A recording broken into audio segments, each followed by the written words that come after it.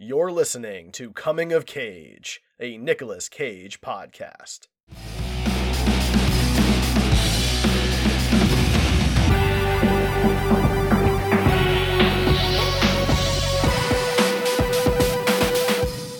Hey everybody, welcome back to the Coming of Cage podcast, your Nick Cage podcast. I am Derek. I am one of your two hosts. Ryan, you're here. You're my other host. All of that is true. It is very exciting to be back. This is episode 3 of the show. For those who are new to it, quick rundown. We review Nick Cage movies. That's what we do. We're going to review every Nick Cage movie, regardless of the size of his role. And we do it using a spinner, the Wheel O Cage, that'll randomly select our next episode. So follow our social media handles, comingofcage.com, for all of that to find out what movie we're doing next. In our first episode, we did The Unbearable Weight of Massive Talent. In episode 2, we did It Could Happen to You. And today we are talking Spider-Man Into the Spider-Verse from 2018.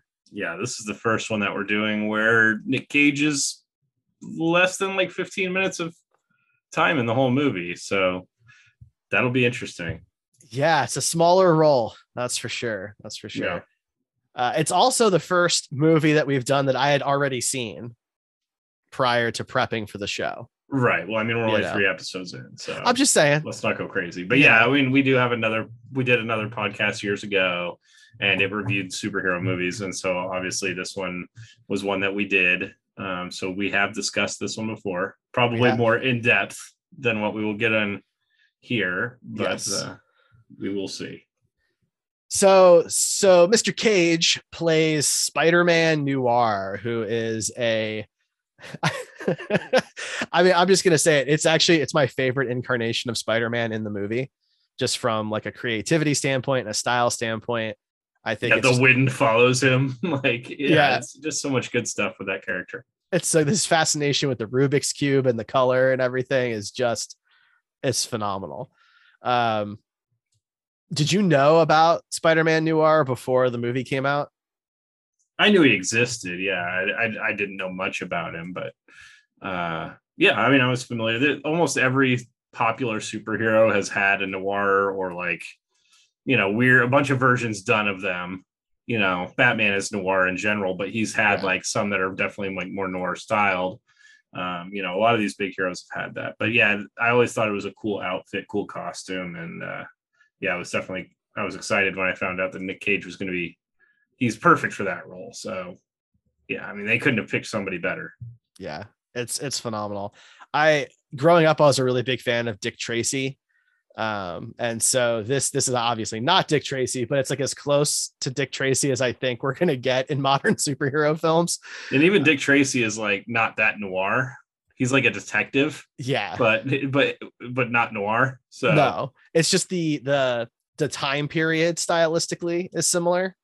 The way he talks and all that. Yeah. The speed at which he speaks and the terminology he's using. Yeah. It's very similar to, campy old detective stuff. Exactly. Yeah. And so I actually didn't know about Spider-Man Noir. For those that know me, like I've always been more of a DC guy than Marvel. And so I've read a bunch of DC comics, but not so much on the Marvel side of things. And so I didn't know about this character and I was really excited about it. So he was created in 2009. The Earth that he's from, they call it Earth Noir, which I think is kind of funny. The whole planet is a noir Earth, which has got to be really weird. Is the wind blowing for everybody there? Seems like it loses charm. Right. I gotta think it's only for certain people, the worthy, you know. That's what I would have to say. But I don't know. I mean, where do you want to start on this one? Because like you said, Nick's got a fairly small role, but this movie is just outrageously incredible. So how do you want to tackle this, Ryan? I mean, I don't know. There's a good way. I think, we can just talk about the movie in general. And if there's specific things that are, we like about, or that reminds us of something with Nick Cage's character, I don't know. This is a tough one. And I think we'll run into this in the future too, where, we're reviewing a movie where Nick Cage is only in it for 15 minutes or less. But The movie itself is really good. Yeah. You know, I went into this movie having seen the trailer and been blown away by the trailer, and I walked out of the theater just completely flabbergasted that something like this existed. It was just beyond the fact that it's a Marvel superhero movie. The art style was just incredible. The music selection was perfect. I mean, and you don't hear me talk about music in movies a lot. I'm not as much of a soundtrack or score guy as Derek is, but yeah, I mean, everything about this movie just lined up. It's a near perfect movie, and I love it. I will watch it any opportunity I get. Yeah, this movie. So, you know, we saw it in theaters when it first came out, and I was equally blown away. I mean, the movie is stunningly gorgeous. It is so tight. It is so well done. It's so unique.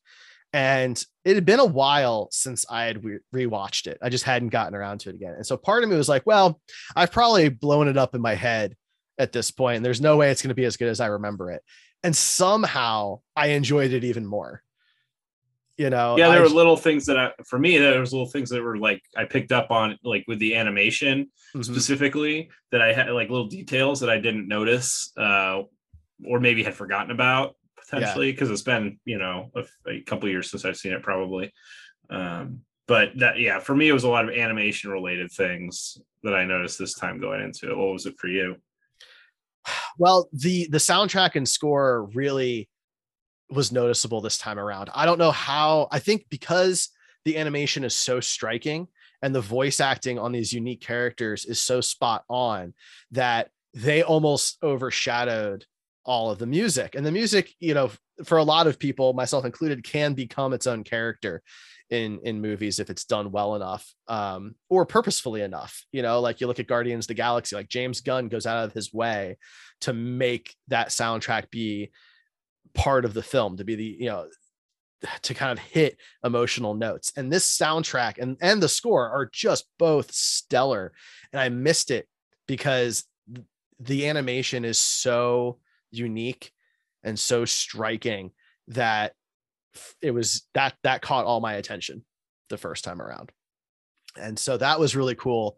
I think just seeing all of the Spider people together on screen with their different styles, you know, it's funny because, like, you know, now we're in this world where Marvel's doing weird stuff like that. You know, you've got you know, No Way Home, and you've got Multiverse of Madness. But back in 2018, I was not in a place to expect a big company to make something like this, where you were going to see Spider-Ham on the big screen. This really kind of opened the door for the multiverse. Like, you know, DC was trying to do like a multiverse thing in 2018. There were talks about it with Zack Snyder's Justice League and what they wanted to do with the future of all those characters. And Marvel, I mean, they had kind of hinted at it, but they hadn't done a lot with it. But then this movie came out, and I'm guessing they saw that the audience could follow a multiverse movie and even enjoy a multiverse movie. And so, yeah, now everybody's kind of doing multiverse stuff.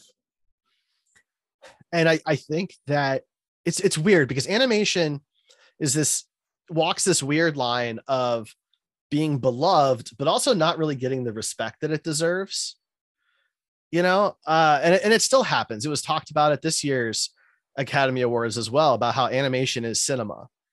And Into the Spider-Verse was one of those rare instances where everyone kind of agreed that, yeah, this is a phenomenal motion picture. And yet it still wasn't enough to really gain the accolades that some serious historical drama, you know, gets when you just throw some people in costume. And as someone who really loves animation a lot, it drives me nuts that you could put out this movie the way this movie is made and it still not be considered one of the best films made. Well, to be fair, it did win an Oscar. It won Best Animated Feature, right? Not Best Picture. Yes, but I mean, that's still an Oscar, and it's the best Oscar that it could have gotten for the class of movie that was available to it. I mean, has there ever been an animated movie in Best Picture? Yes. Okay. Yeah, a few times. Before 2018? Yeah. Okay. I mean, Beauty and the Beast won. Oh, that's fair. Yeah. And so it has happened a couple of times. I'm drawing a blank off the top of my head which ones those are, but it has happened a few times. Not a ton. It's certainly not a ton. I believe a couple of Pixar movies made it onto that as well. Well, not only did this have an animated thing going against it for that, but it also had the superhero thing going against it for that, because we all know superhero movies don't really get nominated for Best Picture very often. You're right. Those are two big dings. And when you throw in the fact that it's also balancing that line between a serious story, because there's some serious stuff going on in this movie, and the ridiculousness at the same time with Penny Parker and Spider-Ham, that I think that goes against it too. I don't think you can have John Mulaney voicing a pig version of a superhero in a movie and win Best Picture. No matter what else happens in the movie, I just don't think anyone's going to allow that to happen. That was something on this watch that I was like, they couldn't have, I don't think they could have picked a better voice for Spider-Ham. I mean, really, they nailed it with all of the casting. I do still think that Terry Crews might have been a better choice for Miles's dad. But nothing against the actor that played his dad. I thought he was fine, but I do think that Terry Crews might have brought another bit of dimension to it. He would have had a really good voice for that, I think. But it's definitely all the Spider-Men and Spider-Women in the movie were 100% spot on. Don't think they could have done better. I love Terry Crews. I think the risk there would have been he might have overshadowed Miles a bit, because he's such a big personality, that I think that he would have stolen every scene that he's in. I don't know. He can play subdued also. He can play second fiddle. He's not beyond that. No. I don't think he's beyond that. I just think inherently, whatever you cast somebody who's just like a huge fan favorite actor, you just run the risk of him being the focus, that person being the focus. Maybe, I mean, an example is this movie with Nick Cage, right? Like, you bring Nick Cage in to play Spider-Man Noir, that's going to get the attention of some people who otherwise wouldn't have really paid that close of attention. Right. And I mean, it did for me, because I was in my head. I wasn't really in a Spider-Man mindset. I was kind of burned out on Spider-Man, frankly.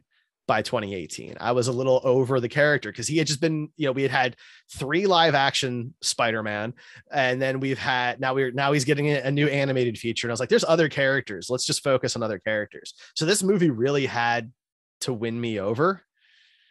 And bringing in Nick Cage as Spider-Man Noir, I was like, oh, well, that's interesting. Do you think he'll show up in the sequel? I do. I definitely do. I think it would be a huge wasted opportunity not to see all of them back, frankly. I do. I think that they gelled so well together. And I know that like Penny Parker loses her mech, so we do see her at the end, like she's rebuilding it, right? And so I think it's easy to say that she has it back. I think them teaming up again is just like a necessity. Yeah, they'll probably bring Tobey Maguire and Andrew Garfield and Tom Holland in on it too. You think? Probably, at least one of them. Oh man, that would be wild, right? Like, I mean, it's easier obviously to do that with animation because you don't have to worry about getting everybody in the same room. But are they going to do it like Roger Rabbit, Who Framed Roger Rabbit style, or they, you know what I mean, like where they have the real actor in there, or are they going to animate that? You know what I mean? Like maybe when they get transported, like Space Jam, when they get transported into this universe, they become animated or whatever. Oh man. I mean, the door is open for that, because in Multiverse of Madness, we do see an animated universe. We do. Spoiler alert for Multiverse of Madness. Sorry. Yeah. Fair enough. That is interesting. That would be so crazy.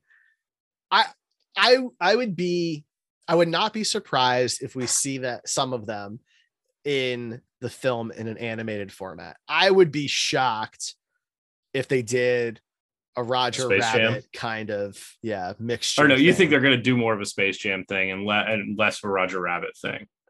I don't know. I'd be surprised if we see any real live action. And this actually goes back to the Academy Awards conversation again, because if they do that, they can no longer win in the animated category. This happened to the Lego movie, which Phil Lord also did. So Phil Lord did this movie. He also did the Lego movie. The Lego movie was disqualified as an animated feature because of the end of the movie.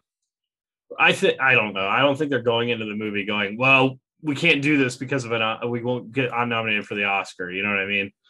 It's a consideration. Sure. But ultimately, I think if they're a movie maker, they're just trying to make the best movie they can the way they want to. And I think in this movie, they had so many different animation styles. You know, you get this crazy anime style, you get this noir style. Like, I mean, what's the next logical step? Having some live action shit in there to break up the animation.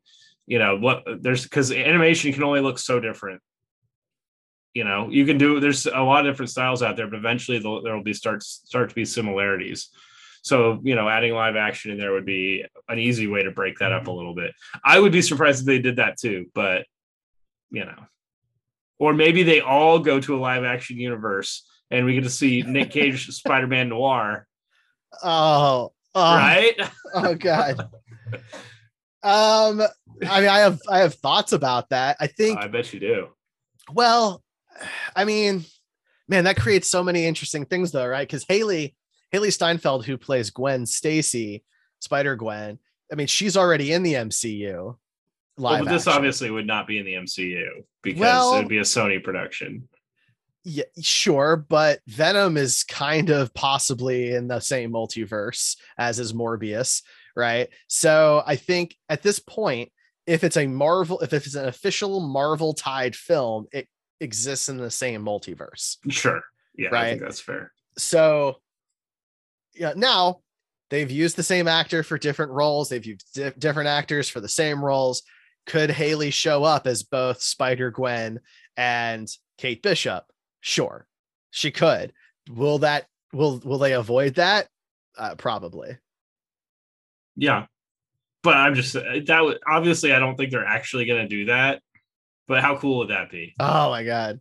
The moment I walked out of the theater, I wanted to cosplay Spider-Man Noir. I don't know why you haven't. It's right up your alley. I mean, we don't need to get too deep into the weeds on that, but no, yeah. The truth is this came out in 2018. I wasn't able to pull it together for 2019. And then I got married, world shut down, and then COVID hit. And so I haven't gone back. So this is definitely still on the list. This and Negative Man are they're from a wearability perspective are very similar. And so I don't know that I could justify both. If you're a new listener to this show, Derek and I both are cosplayers.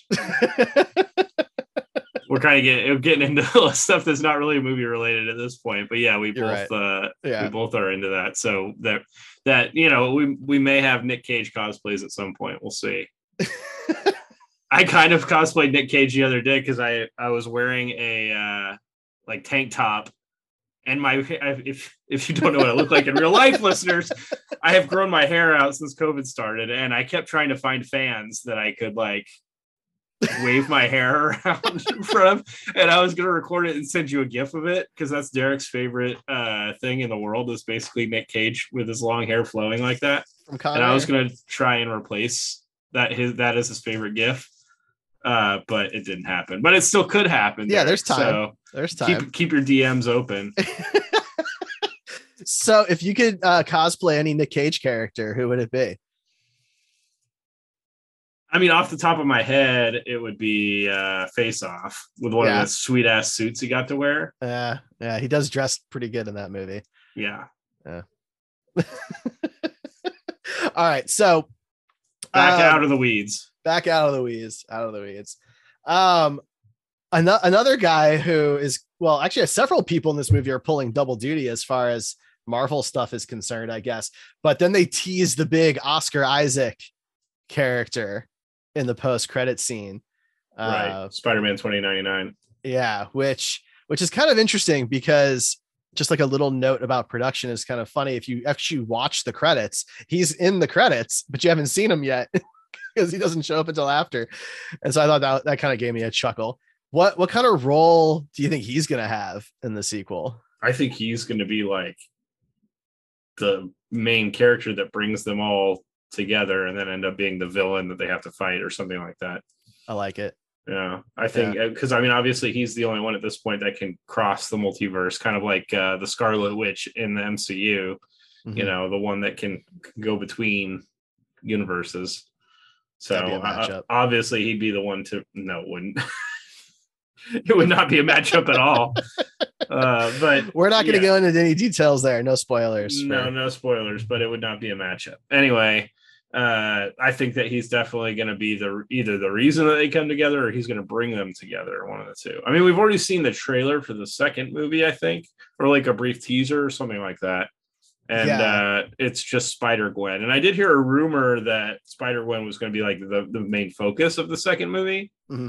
So, I guess we'll see. Yeah.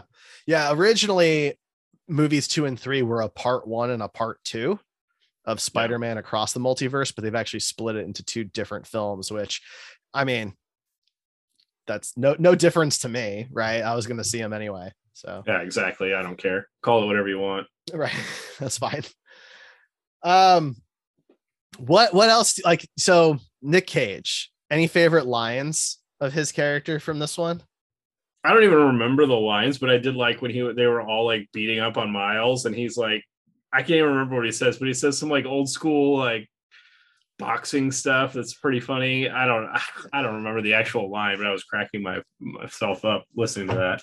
I've got it right here, but there's no way I can do it justice. There's just no way. But okay, little fella, Kingpin's gonna send a lot of mugs after you. I'm talking hard boys, real biscuit boxers. Can you biscuit fight them all boxers? Yeah, that's the one I like. I like it when he called them biscuit boxers. I don't even know what that means, but no idea. It's hilarious. No idea. I actually want to start calling people that in real life and see what they say. And he's like, surprise attack. Yeah, exactly. Yeah, I mean, at that moment, it's hilarious, but also you're feeling really bad for Miles. Yeah. It's an emotional scene, right? That kind of like they're trying to push him to kind of like, get his powers essentially. And he's obviously having a really hard time. Yeah, as any of us would. And there's some serious lines that get thrown in here. Another thing that he says, like in that same sequence, is can you close off your feelings so you don't get crippled by the moral ambiguity of your violent actions? Like it's a funny throwaway line, but man, if you think about that line for a minute, that kind of calls out like the entire superhero genre. Yeah. That's true. In like a really kind of heavy way. And he's just a kid. Miles is a kid, right? He's in high school. He's like 16. Yeah, that's true. It is a pretty heavy line, but I mean, I don't know that they were intended to be like analyzed. I mean, not to say that you can't analyze it, but it does seem like that's a little deeper than most of the other dialogue from the movie. Mm-hmm. There's one thread in here that is kind of interesting because it's all about like, no matter how many times you get hit, you get back up kind of thing. And right. That always kind of hits home to me because it's in Rocky Balboa. That's a big moment in Rocky Balboa. There's a great little monologue with Stallone and Rocky's kid, where he talks about, it's not how many times you can get hit, it's how many times you can get hit and keep moving forward, right? And I like that. I thought that was cool, but it was weird hearing all of these other characters also say essentially the same line to Miles. That felt weird. Right. I mean, it didn't really feel weird to me, but that's fine. I did like the line about how the wind follows him everywhere too, and it smells like rain. That's a good one too. It's a good one too. Yeah. I love when he's on the couch going through the Rubik's Cube and he's like, is this purple? No. Blue? No. And he just gets frustrated. And then what does it show him at the end? Like selling Rubik's Cubes on his home Earth or something like that? Because he takes it back. And so I guess the implication there is that they can all see color. They just don't have any color on their Earth.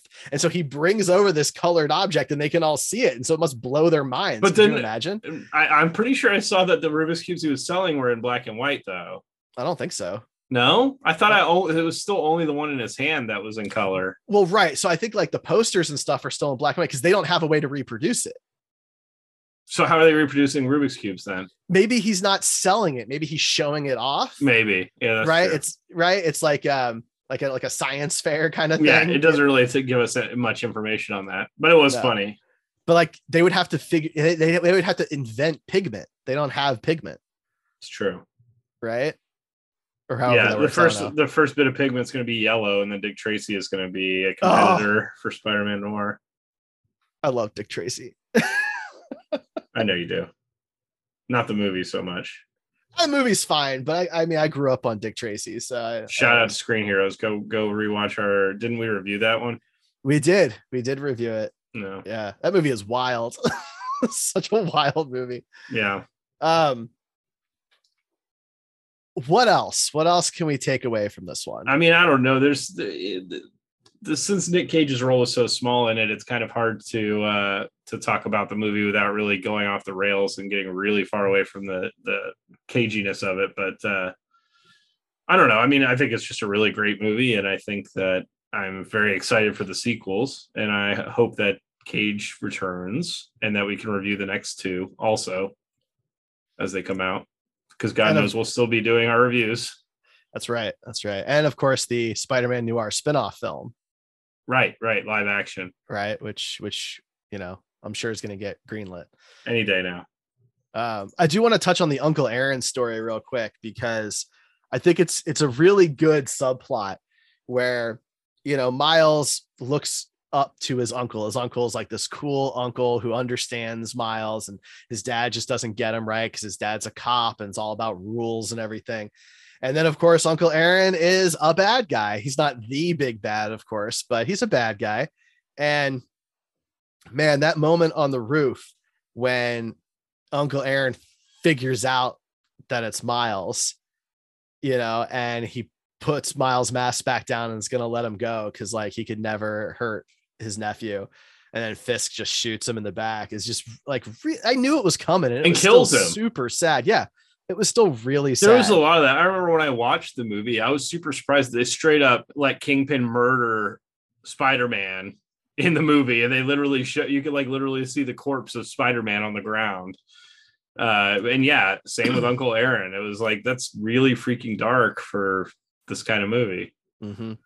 It goes back to like what I was saying earlier about how this movie walks a weird line, because it has those really heavy, serious adult moments. And then they're juxtaposed with like when he's pulling the Jake Johnson Spider-Man through the city, and he's like, rubbing his face on the street and he's totally fine, and smacking into the sides of buses and stuff like that. And like, yeah, they do that for physical comedy. Right. And he essentially shows no injuries later by the time they're eating at like the burger shop or whatever.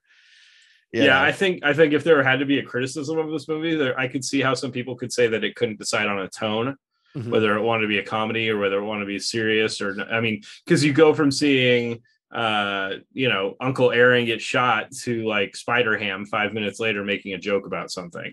Mm-hmm. So yeah, if there was, that's not a complaint for me personally, but if I wouldn't be surprised to hear somebody complain about that. But even that, like, I don't know. I didn't hear anybody when the movie came out even say that. But there are some weird tonal shifts throughout the movie that you're just kind of expected to be okay with. Mm-hmm. I think you're right. I think it's hard to balance all of these different characters and universes they were pulling from, because Spider-Ham by nature, like, how serious could he possibly get? There's some threshold to how serious that character can really be. And, he's standing next to Spider-Man Noir, who at the flip side is like as serious as a Spider-Man is going to be in a lot of ways. But the movie has to try and tug at your emotions, right? You need to feel invested in at least some of the characters. But it's still a cartoon. It's still a kid's movie. So we still have to have our laughs and have a guy get hit in the head with an anvil. Right. I don't know what the solution is to that, or if it necessarily needs one. For me, the only scene that really bothered me was when he's dragging Peter B. Parker around after they get, caught at the cemetery. I feel like it's just a little much. He gets a little too much physical abuse to have like zero repercussions afterwards. Well, also, I know you hate Kingpin just in general. I don't care for his design. I think he's a little too exaggerated. Yeah, disagree.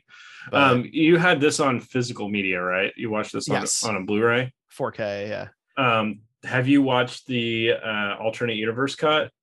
I haven't. In fact, I didn't even know about it until I was looking up stuff to talk about tonight because it's not on the 4K disc. I guess I'd have to pop in the regular Blu-ray disc for it. The only special feature on the 4K disc is the Spider-Ham cartoon. Yeah. Did So you haven't watch? watched? I have not. No. I was just curious what you thought of it, but No, unfortunately, we can't talk about that. No, we cannot. But yeah, it's an alternate cut of the film, right? Yeah, and it has a bunch of like unfinished scenes, I guess.